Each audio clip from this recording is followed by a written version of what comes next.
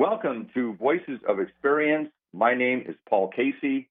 Great to have you here again today. I have a revisit with a gentleman by the name of Ron Bailey. He's been on the show many times because he has been doing something that's become really a cultural event in Seattle. It's called the Moisture Festival. It's entering its 20th year. I've said in the previous broadcast that this is probably the best event that you probably never heard of. I'm going to change that now to this is the best event that you may have heard of now because it is growing in popularity. I'll just give some details out here first. It starts on March 21st. It runs through April 14th. It's going to be at the Broadway Performance Hall, and that's on Capitol Hill, and it's on the corner of Broadway and East Pine, just about 200 yards south of Seattle Community College. So that was going to be coming up there. I want to get those details out before I talk to Ron. But Ron, he is on the line, and we're going to do a more elaborate discussion of this in a few weeks when we get closer. But today, I just want to get into quickly, Ron, some of the history of the Moisture Festival, and we'll talk about some of the details, what's coming up this year. Yes, well, really, it's a group of people who became sort of fascinated with the variety arts, and that's a wide net when you talk about variety. All sorts of entertainment that involved with that genre, and we just thought it was so much fun to present this stuff to an audience because you'll see these different performers here and there, but you never really see them all together all at once in one festival. And there's really a big excitement this year because it is the 20th year. We have a lot of people, artists who want to return to celebrate with us. And we also have a bunch of great new artists coming. We have a duo, Daring Jones Duo, trained in Romania, Romanian circus. And we have Ricardo Sosa, trained in Havana, and he's a contortionist, hand balancing. And a woman comedian, Lindsay Benner, she's from Los Angeles. Just a beautiful, funny lady. And we have a ventriloquist from Victoria, BC. And Paul Draper is a headliner, magician down in Las Vegas. So people begin to hear about this festival and how we celebrate all of these different skills. And they want to be part of the fun. And that's really been the main reason that it's been successful.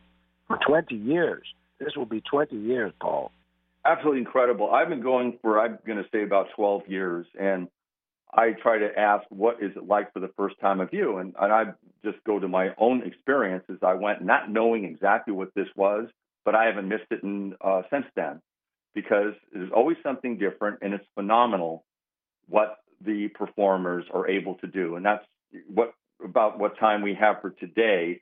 But we are going to do a more extensive interview with you, Ron, when we come closer to the festival. But I do want people to know that, again, this is going to be between March 21st and April 14th, and it's going to be at the corner of Broadway and East Pine, and that's the Broadway Performance Hall at Seattle Central Community College. Anything else? I'm glad you're letting people think in advance because a lot of people now are excited for this 20th year celebration, and I hope to see everybody there. It's going to be fun. You got it. Thank you, Ron. And just if you want to find out more about this, just go to moisturefestival.org. You'll find out the cost, very reasonable, and all of the details about the festival coming up this year. Thank you, Ron. Before we go, I just want to let you know we have coming up as well a visit with Varma Amand, and he wrote a picture book for National Geographic on invisible wonders. Just stick around. He's coming up in just a few moments. Meandering Musings today with Neil Peterson. He's talking about his visit to Mississippi. And then there's going to be a Voices of History with Eric Ryder and Eric Klima later in this hour. And then there's going to be a brief interview that I have with Jim French, the legendary Jim French on Cairo Radio. And I'm going to say that he was very inspirational to me for getting into radio. He did daily interviews with authors, and I loved how he handled them. And that's kind of been a bridge into what I'm doing now. And then he was the also creator of a series called Harry Niles series. And it's just a really interesting series. And it's actually still playing on Kixie. So there we go. So let's get into the show in just a moment. We're going to come back with Invisible Wonders.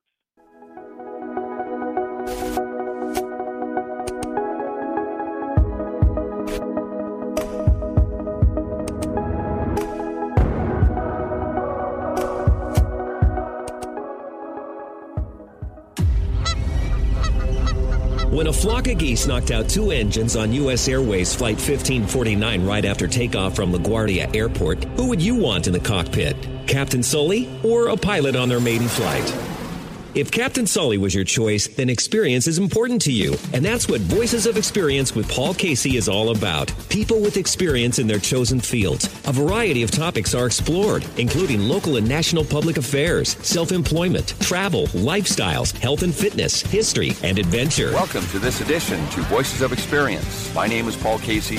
Voices of Experience is simulcast on AM 880 KIXI and 1150 AM KKNW on Wednesdays at 3 p.m. Voices of Experience is also rebroadcast on Kixie Sunday mornings at 11 a.m. Visit voicesofexperience.com and take a 5-minute self-employment quiz. The higher you score on the quiz, the higher your prospects for success. That's voicesofexperience.com.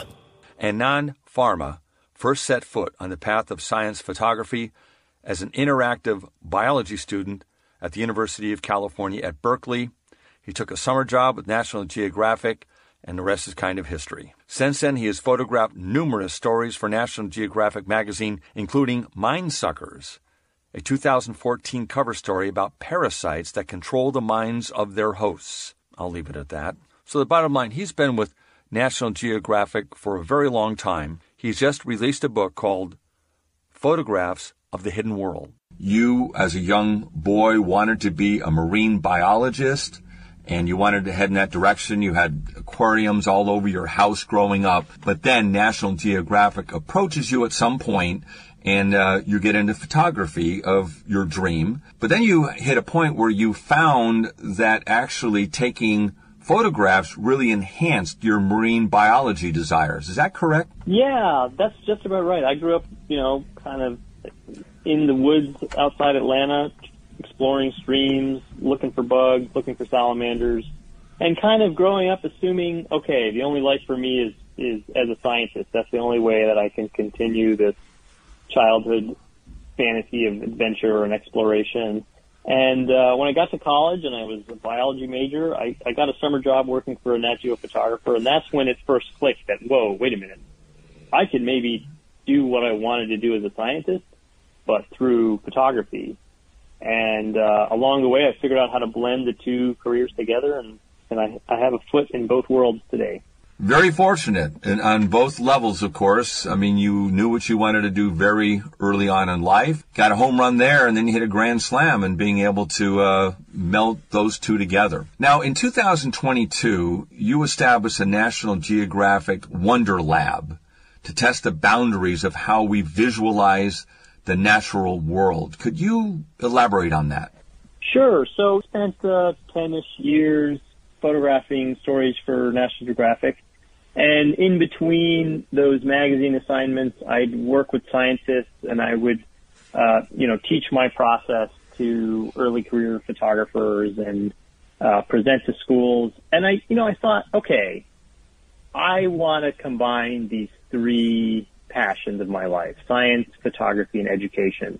And I looked around and I thought, there is no institution, there's no place for me to do all three of these things. And so I'm going to have to invent that myself. And that's where the idea of Wonder Lab came from. So Wonder Lab is a space right here in Berkeley, California, where I live. It's part photo studio, it's part biology lab, and it's part classroom. So I get to do all three of my favorite things. I saw something in the book, and it goes specifically to hummingbirds, that you had a better understanding how hummingbirds fly just by your photography. What did you uncover? Yeah, so hummingbirds is a project that I worked on with my good friend and collaborator Chris Clark, who studies the movement of hummingbirds. And so early on in my career, I would follow him all throughout Central and South America, tracking down hummingbirds, and he would record them with his scientific instruments. I'd record them with my photographs. And he could use my photographs to better understand how their feathers were able to produce sound. And so that's been a really fun project where I get to give back to the science that has been such a core part of my work throughout my career. Your book has a number of stunning photos.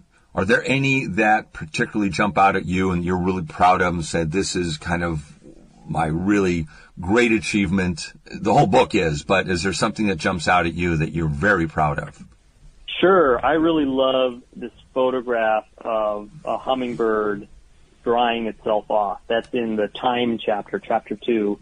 And so you can see this hummingbird, the kind of outline of its body and its wings are frozen, and then you see all of these streaks coming off of its body, and those are actually water droplets that are being flung off of its body as it shakes so fast that our eyes can't see it.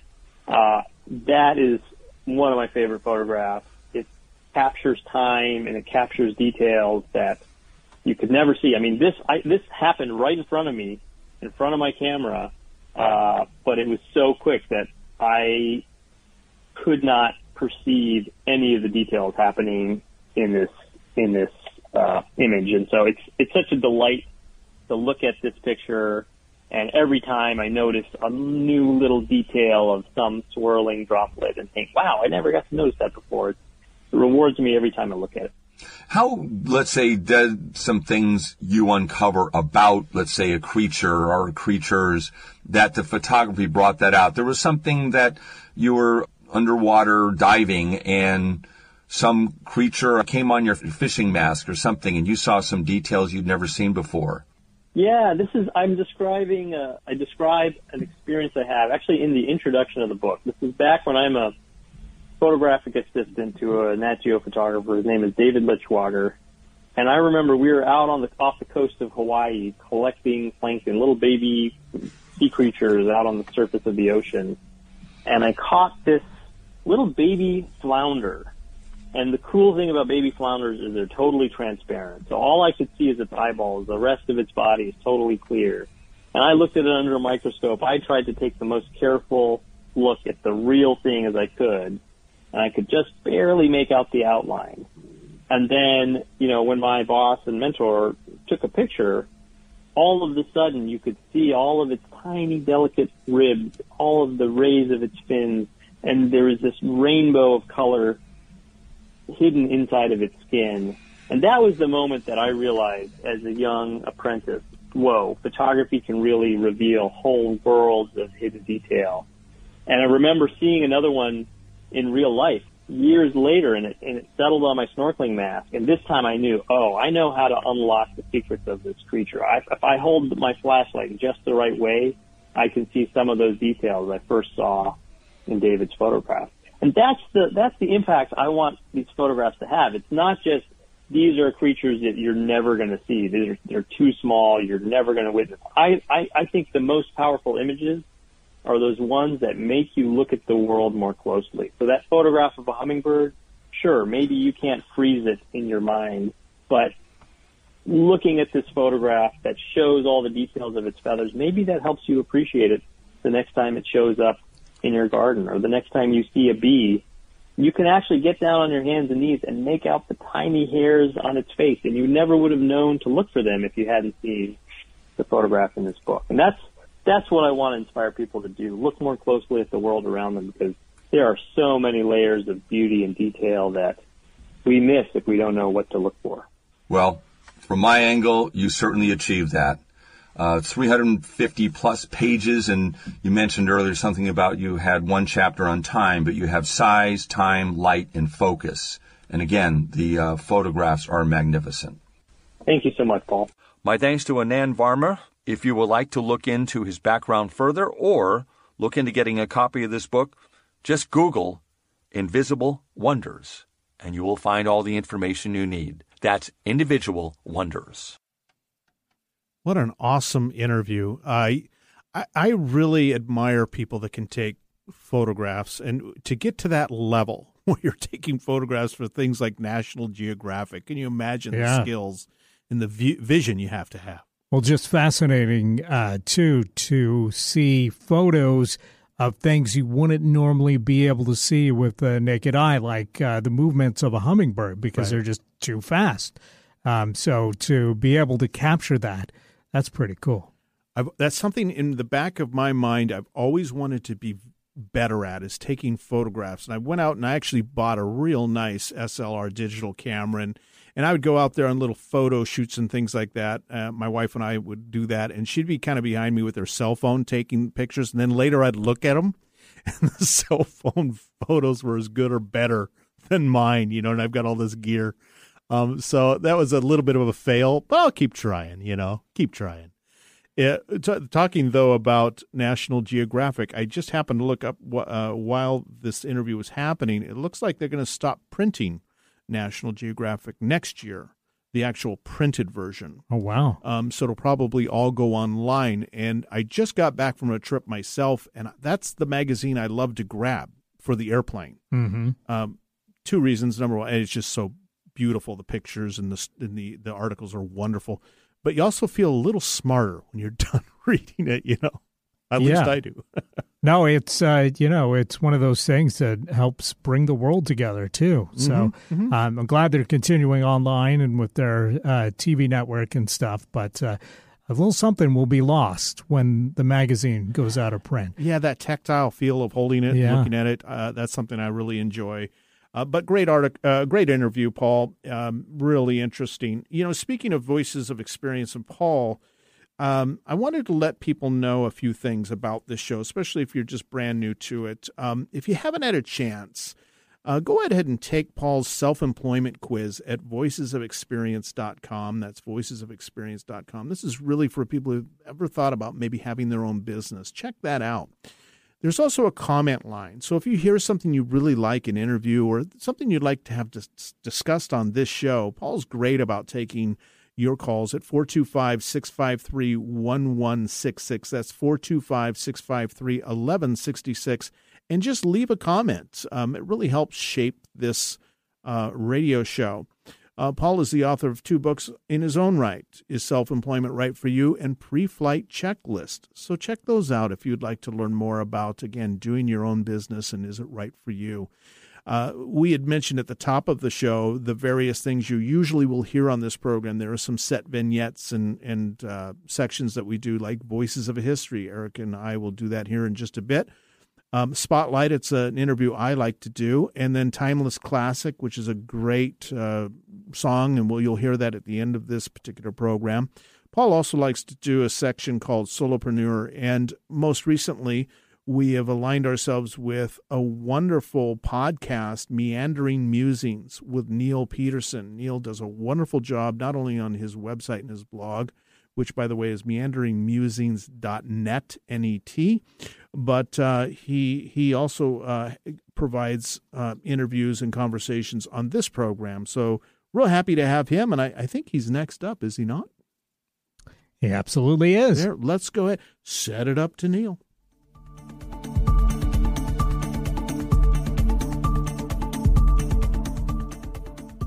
Mississippi. I spent the better part of the last week in Mississippi, primarily in Jones County and mostly in the town of Laurel, a town of some 18,000 inhabitants. Laurel's almost a 2-hour drive northeast from New Orleans and about a 1.5-hour drive southeast of Jackson, the state's capital city. Frankly, I was surprised by what I found.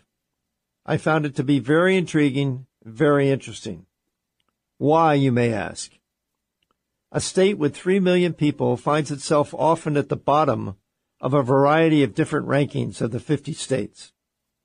U.S. News and World Report, in its 2021 ranking, had Mississippi ranked 49th out of the 50 states using 71 different metrics summarized in 8 different categories. For example, it had the state 50th in health and 43rd in education. Yet my guess after my visit is that this may be a case where you, quote, don't judge a book by its cover, unquote. Let me explain what I mean. I could feel a hop in the step of the people of Laurel. Something's happening there, something that's worth looking into. The physical evidence is in the downtown where the streets have been repaved, new sidewalks, roundabouts, shops, and buildings being refurbished. Orange construction signs and cones everywhere. Beyond that, retail shops and restaurants downtown are coming alive. There's not a vacant store in downtown. Starbucks just arrived in downtown. On the flip side of, quote, progress, unquote, the town really values its history.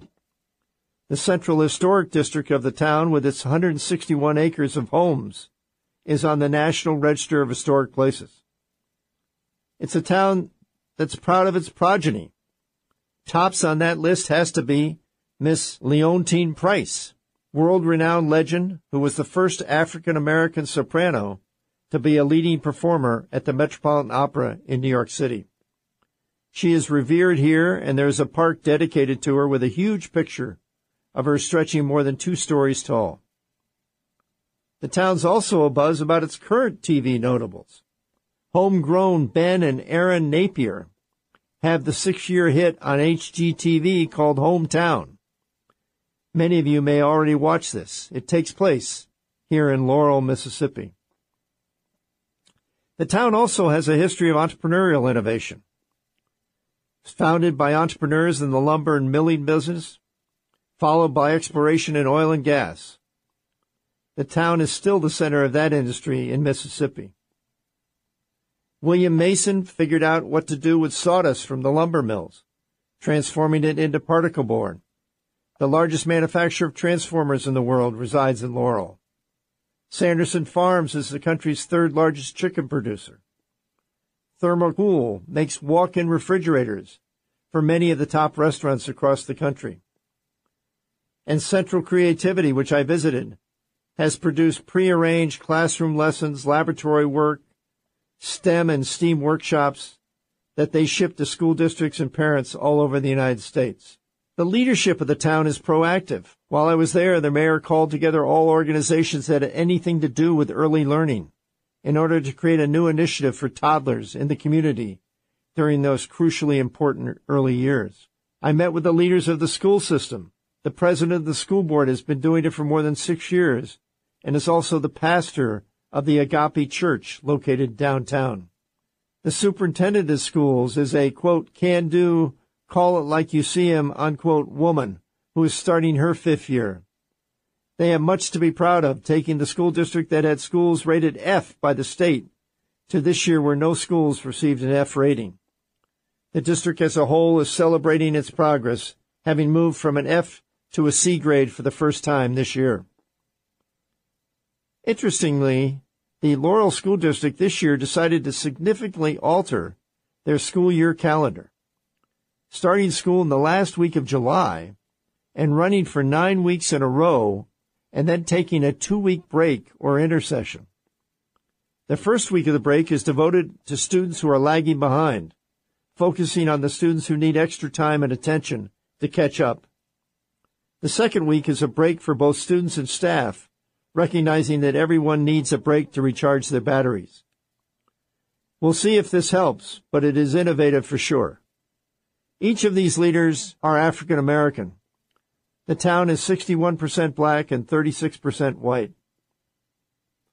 Another interesting fact about Jones County, where Laurel is situated, it's the only county in the Deep South, to my knowledge, that succeeded from the Confederacy, as portrayed in the 2016 movie The Free State of Jones, starring Matthew McConaughey. Mississippi has a special spot in my heart.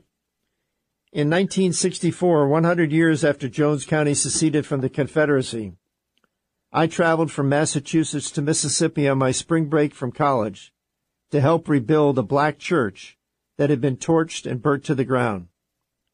If you will recall, during that year, more than 24 churches were set on fire in Mississippi. I will never forget that experience. On top of all this, the town has the Lauren Rogers Museum, which is the first and arguably the best museum in Mississippi. It's an absolute gem. Its ongoing collection with changing exhibitions are something to behold. My favorite right now is their quilting exhibition. And did I mention that gas is $3.30 at the pump? 1/2 of what it is in California. One of the interesting eye-openers to me was the way the people in Laurel think about fuel costs and how they view climate change and the Ukrainian crisis attached to this.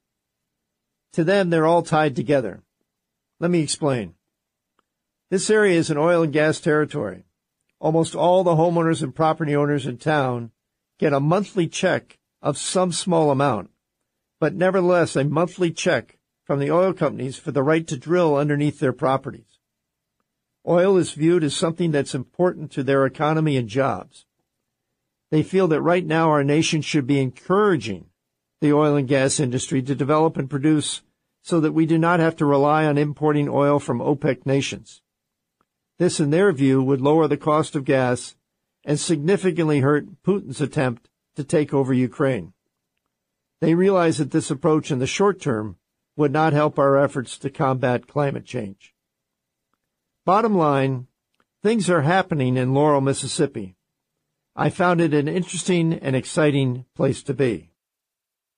And, of course, you can subscribe to the Meandering Musings podcast with Neil Peterson wherever you find your podcasts. And definitely leave a review on Apple Podcasts as well, because that helps spread the word. And same thing with Voices of Experience. That's available as a podcast. Subscribe to that and definitely leave a positive review on Apple Podcasts and tell your friends about the show. Absolutely. Great point. And spread the word. His podcast is very similar to what you just heard. Varying lengths, but very, very consumable, if you will. Yeah, most episodes are about 5 minutes, so it won't take too much time out of your day. But he's got some interesting thoughts about all kinds of random. I mean, the name just explains it right there. It's Meandering Musings, random thoughts on random subjects. And I get something out of each one I listen to. We were talking while we were listening to that a little bit about a trip I took through Mississippi. It is a pretty state. Geographically, it's a lot more beautiful than I thought it was going to be. Very clean. I found the people to be very nice. Made a quick trip from New Orleans up to Memphis through there. And when we're up here in the Northwest, and you just don't really think too much, at least I didn't, of what's going on deep south, that sort of thing. Mm-hmm. But to be on the ground there, it at least got a little taste of maybe what it's like to live there. So thank you, Neil, for a great meandering musing. And we'll be right back with Voices of History right here on Voices of Experience. Colorectal cancer doesn't stop for COVID-19. Hello, I'm Dr. Cecilia Brewington. If you are age 45 or older, it's time to return to care and get tested. The government requires insurance companies to cover not only colonoscopy, but a range of tests, including virtual colonoscopy and other less invasive exams. Talk to your doctor about your options today. For more information on virtual colonoscopy, visit radiologyinfo.org. Welcome to today's Voices of History. Tonight we proved once more that the true strength of our nation comes not from the might of our arms or the scale of our wealth, but from the enduring power of our ideals, democracy, liberty, opportunity, and unyielding hope. Tonight, I can report to the American people and to the world that the United States has conducted an operation that killed Osama bin Laden, the leader of Al-Qaeda. Really like the new intro. Good job facilitating that, Eric, you and your staff. You are listening to Voices of Experience, and this segment is Voices in History, or Voices of History, I should say. We took the task between us. You have a couple, I have a couple, so let's get right into it. We got our time traveler hats on. Absolutely. And like you, I was just amazed to type in important things that have happened today or on this date. And wow, it just flooded with this. So I picked three that I thought were really interesting. So maybe I'll go first and go over to you, and we'll go back and forth. So the first one that I found really interesting was 1775, so a year before independence there. 1775, African-American poet Phyllis Wheatley was freed from slavery on this day back in 1775. So then I thought to myself, okay, I honestly don't know who this person is. I want to learn about her. So I looked her up, and she was an African-American author who is considered to be the first African-American author of a published book of poetry. She was born in West Africa, where she was kidnapped and subsequently sold to slavery at the age of, they're guessing, 7 or 8. She was transported to North America. So just that trauma there, and then the ship over. I mean, surviving that is one major feat. She was sold then into slavery at the age of, again, 7 or 8, after being transported to North America, where she was bought by the Wheatley family of Boston. After she learned to read and write, they encouraged her poetry. They recognized that she had a talent. And in 1773, she and the family took a trip to London, where they introduced her to prominent people throughout their circle of friends, and they began to become her patrons. They recognized, too, what a talent she was. So the publication in London of her poems on various subjects, religions, and morals, happened September 1st, 1773, and this brought her fame both in England and back in the American colonies, which was just amazing. So prominent figures such as George Washington praised her work. And a few years later, the African-American poet Jupiter Hammond also praised her work in a poetry book of his own. So here is this sudden fame to go from being basically taken from her homeland, sold into slavery, and then whisked off, if you will, after learning to read and write and beginning to write poetry, to Europe. I mean, what an amazing life at this point.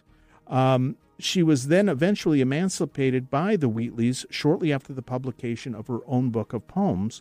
And at that time, then, she was of marrying age, and she married a John Peters, who was a poor grocer there in town. Unfortunately, they lost 3 children, which is obviously probably pretty common back then with disease and things like that back in the 1700s, but ended up dying young. She basically, after losing the children, they lived pretty much in obscurity and poverty, and she passed away at the age of 31. So all of this occurred in her 3 decades of life.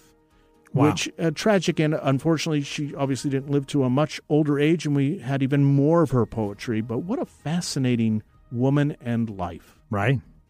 Yeah, so that happened 1775. On this day. She freed from slavery, yes, on this day. Wow. And close to that time period, in 1767, October 18th, 1767, you may recognize these guys' last names. Charles Mason and Jeremiah Dixon complete the survey of the boundary between the colonies of Pennsylvania and Maryland, as well as areas that would eventually become the states of Delaware and West Virginia. The Penn and Calvert families had hired Mason and Dixon, English surveyors, to settle their dispute over the boundary between their 2 proprietary colonies, Pennsylvania and Maryland. And that's why we have the Mason-Dixon line. Mason-Dixon line, sure. Yeah. Wow.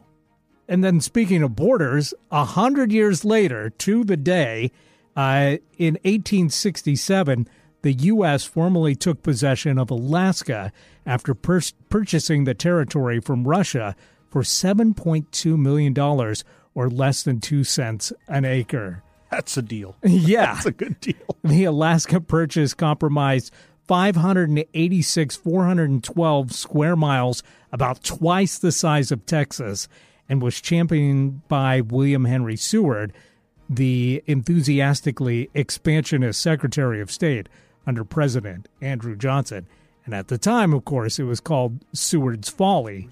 But now it's seen as a masterstroke because, of course, Alaska has brought so much to the U.S. Absolutely. And isn't there a Seward, Alaska? There is. There is. Okay. Yeah. I don't know if you've ever driven across Texas, but it takes a couple days. Yeah. And Texas is not tiny, but it is. It's a big state. It's a big state. Right. But it pales in comparison to the size of Alaska. Alaska is double the size. Well, let's move on down that time travel, if you will, to 1921. Charles Streit was granted a U.S. patent. I won't give you the number because it's really long, for his invention of the automatic pop-up toaster. I thought, well, that's kind of interesting. How did this guy find out about making toast? What was his deal? So Charles Streit was born in Ohio back in 1878. And during World War I, he worked in a manufacturing plant in Stillwater, Minnesota. And he noticed in the cafeteria they were always serving him burnt toast. That's frustrating. Nobody likes burnt toast. Yeah, well, I guess they were do. probably just doing it on the grill back then, right? Frying it up, I guess. While electric toasters existed at the time, they had to be consistently watched. So you had to, get it on the toaster and then just keep put the watching. bread in and then walk off and do some kind of toast time task. Exactly. And it would only toast one side. Right. So that and made get them, distracted. And then exactly. They're over there, stirring the oatmeal, Yeah. and before you know it, the thing's on fire. Well, his toaster, which he started working on in 1919, was patented in 1921, solved both these drawbacks. It contained heating elements on both sides of the toast and a spring to make it pop up when it was done. Now, he formed the Waters Genter Company and started selling his toaster that he called the Toastmaster to restaurants. And in 1926, the company began selling a consumer version. He redesigned the toaster to feature a lever to adjust the darkness. Now, do you eat toast? Do you like toast? Yeah. What's your number? Do you have a number? I like it on maybe 2. Okay. I go a little further. I'm about number 4. But so he came up with the idea, let's even, give it varying degrees of toast, if you will. By 1930, more than 1 million toasters were sold annually by them. And by the 60s, the toaster had become a standard appliance in the American kitchen. Now, his company, which became known as Toastmaster Incorporated, made 6 different consumer designs and experienced lasting success. The company still produces a large range of kitchen appliances, the Toastmaster brand. Fantastic. All from a guy who's there, he's just at the cafeteria and he gets upset at toast. That's amazing. And it makes you wonder, did fires go down or increase after the toaster was invented? Because there's drawbacks to both sides. No I'm doubt. sure the visits to the emergency room where people stick the fork in, to try and get the toast out in those early models. Well, the spring broke and zap. You know who we could ask about that is the Seattle Fire Department. And as it happens, on October 17th, 1889, the Seattle Fire Department was created just a few months after the devastating fire that turned most of the city's downtown into a horrible black smudge. In the words of Garden Kellogg, who had been a volunteer firefighter since 1870, and he was named the first fire chief. During his first year on the job, the department built a new headquarters in downtown Seattle, as well as 5 new fire stations throughout the city. Wow. Smudge. That's the word of the day. Yeah. Basically, downtown was toast. Oh my God. Not the good kind. Not the good kind. So, yeah, no. it's hard to imagine, having a big city without a fire department. Mm-hmm. But it took till 1889 till Seattle got it. Well, which is surprising because I'm sure the entire city was built from timber, nearby timber. Yep. And so, and what was that year again that the city burned?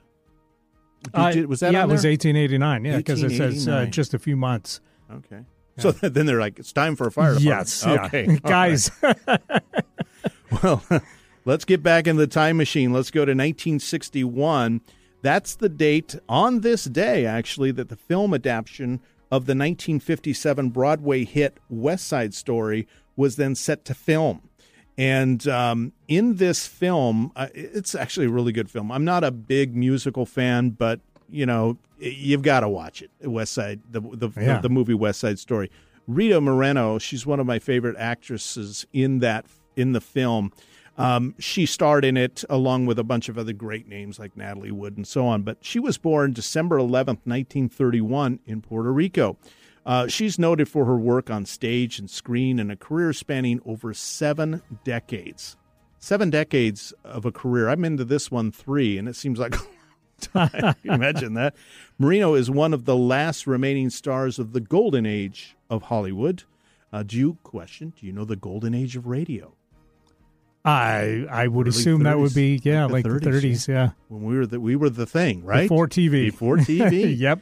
Golden age of Hollywood. Among her numerous accolades, and this is really important, she is one of the few performers to have been awarded an Emmy, a Grammy, an Oscar, and a Tony. Wow. So she's got a big shelf, a big trophy shelf. It's a EGOT. I think that's what we call Is that it these days. You got? You're right. You're right. Yeah. Moreno's early work included supporting roles in the classic musical film Singing in the Rain, 1952, The King and I in 56, and her breakout role as Anita in West Side Story, 1961. That earned her the Oscar for Best Supporting Actress, becoming the first Latin American woman to win an Academy Award. What an amazing achievement. Her other notable films include Poppy, Carnal Knowledge, Four Seasons. Do you remember that movie, Four Seasons, with Alan Alda back in the 80s? It's actually a pretty good movie if you haven't seen it. Check it out. And then finally, Slums of Beverly Hills in 1998. In theater, she starred as, I believe this is Googie Gomez in the 1975 musical The Ritz, that's where she earned the Tony Award for her Best Featured Actress in a Musical. She was a cast member in the children's television series The Electric Company. I remember watching her as a little kid. Oh, that was my favorite show when I was small. Yeah. Rita Moreno. You have to check that out on YouTube. I'm sure there's something there. And then she received 2 consecutive Primetime Emmy Awards for her roles in The Muppet Show back in 1977 and Rockford Files, 2 of my favorite programs when I was growing up, 1978. So, you look at something like that and you're like, well, I have a certificate in my office when I completed that one course. Right. Well, hats off to her. What an amazing career. And I would imagine that she was probably a hero for not just women, but people of Latin descent. Sure. And, it showed that you can make it. And she did. So congratulations to her and her great success. That's what I have. How about you? Well, speaking of the golden age of Hollywood, on October 16th, 1923, one of the biggest companies in all of show business history was founded. Can you guess? No, I don't know. What would that be? No. Okay. Hit me. All right. October 16th, 1923, Walt Disney and his brother Roy founded the Disney Brothers Cartoon Studio in Hollywood. The studio, now known as the Walt Disney Company, has had an oversized impact on the entertainment industry and is now, of course, one of the largest media companies in the world. Wow. Yeah. There again, I mean, you start with the concept. Paul talks about this a lot during this program. He says, if you're going into business, maybe what you need to do is just look to find a solution to a problem or break out with some new product or an idea. There's a new product or idea. Oh, my goodness, to go from just Mickey Mouse drawings, I'm sure, all the way to where they are now around the world. I think, aren't there Disney Worlds or Disneylands across the world? Yeah, yeah. And I think Mickey's original name was Mortimer. Mortimer Mouse. Doesn't quite roll off. Exactly. And it just makes you think sometimes about if he hadn't fixed that and made it Mickey Mouse, would they own everything in the world now? I don't know. One slight change. Yeah. To the name of one. Wow, that's interesting. Well, I did a couple more here that I found interesting. 1921, biding its time, Soviet Russia agrees to the independence for Crimea.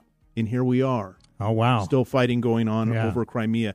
And then finally, 2009, QB, for the football fans out there, since football is in the air, QB Tom Brady throws 5 second-quarter touchdowns against the Tennessee Titans, an NFL record for touchdown passes in one quarter.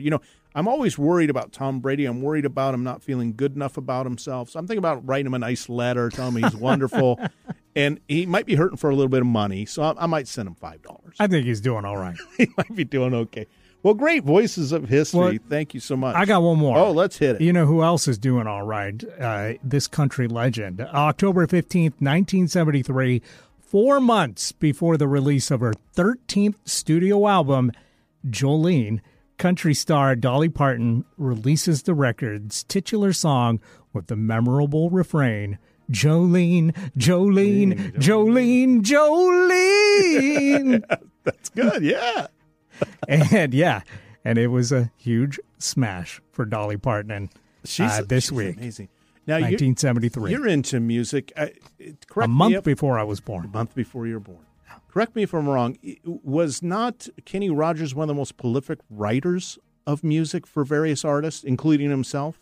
Yeah, I think he's was, written just a ton. Even the Commodores he wrote for. So kind of interesting.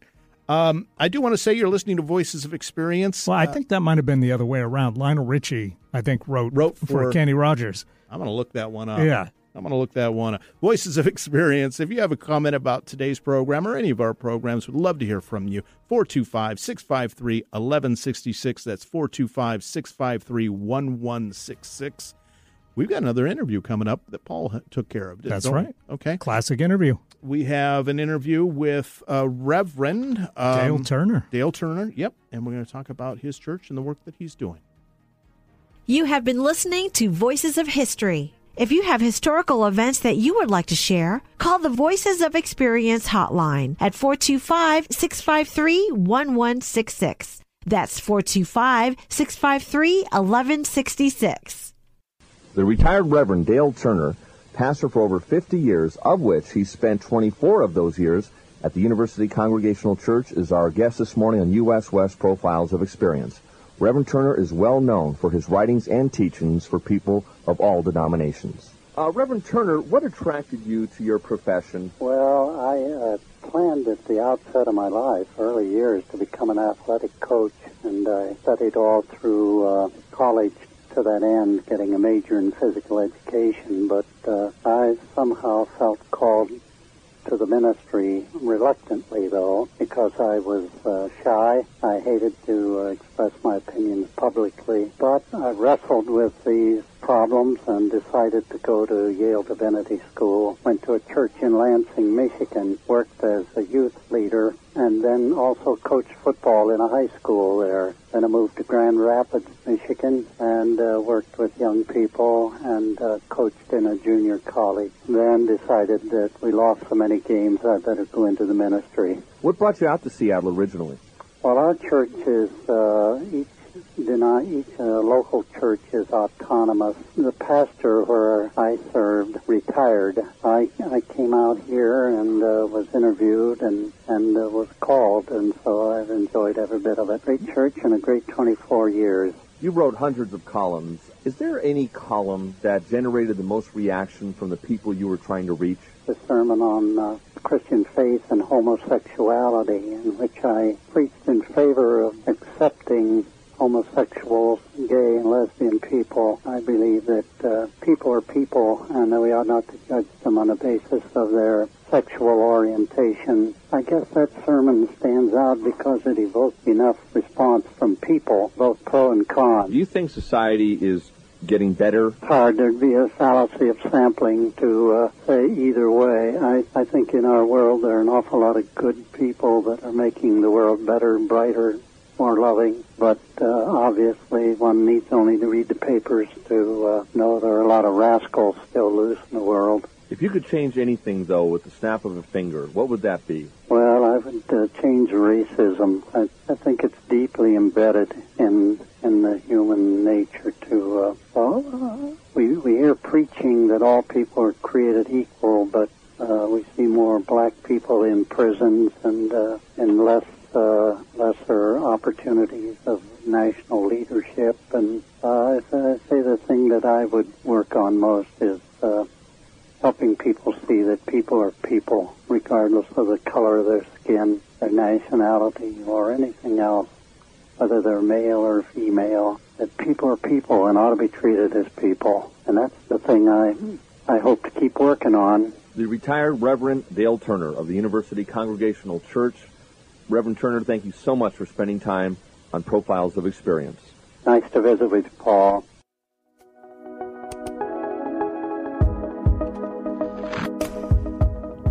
You know what's amazing to me, Eric, is Paul had submitted that interview, I believe, to you and Benny quite a while ago, certainly before the events of what's happening right now in the Middle East. So what a fitting message just happened to be placed into this program on this day. I like what he's saying about, people are people, and we do need to find a way to all get along. That's right. On this globe. We only got one of them, so... so be good to each other out there. I guess that's a good message to end this on, is be good to one another, and keep your mind open and your heart open to new experiences, things like Meandering Musings. That's what I like about Neil doing that. He just goes out there and he finds these these little things that just make his trip or make his day, and he really thinks it through. And I hope you can do that too in life, because that's a big part of what life's all about, is discovery. And so if you've just discovered this show for the first time, it is Voices of Experience. Thanks so much for your time listening. Paul will return next week with the regular program, all the features, Voices of History, Spotlight, Timeless Classics, Solopreneur, and Meandering Musings with Neil Peterson, and more. So please tell your friends about this program, Voices of Experience, right here on AM 1150 and KKNW and Kixie 880. Eric, any final words from you? I was just going to say, Paul, if you're listening, I hope you're having a great time. We look forward to seeing you back again next week.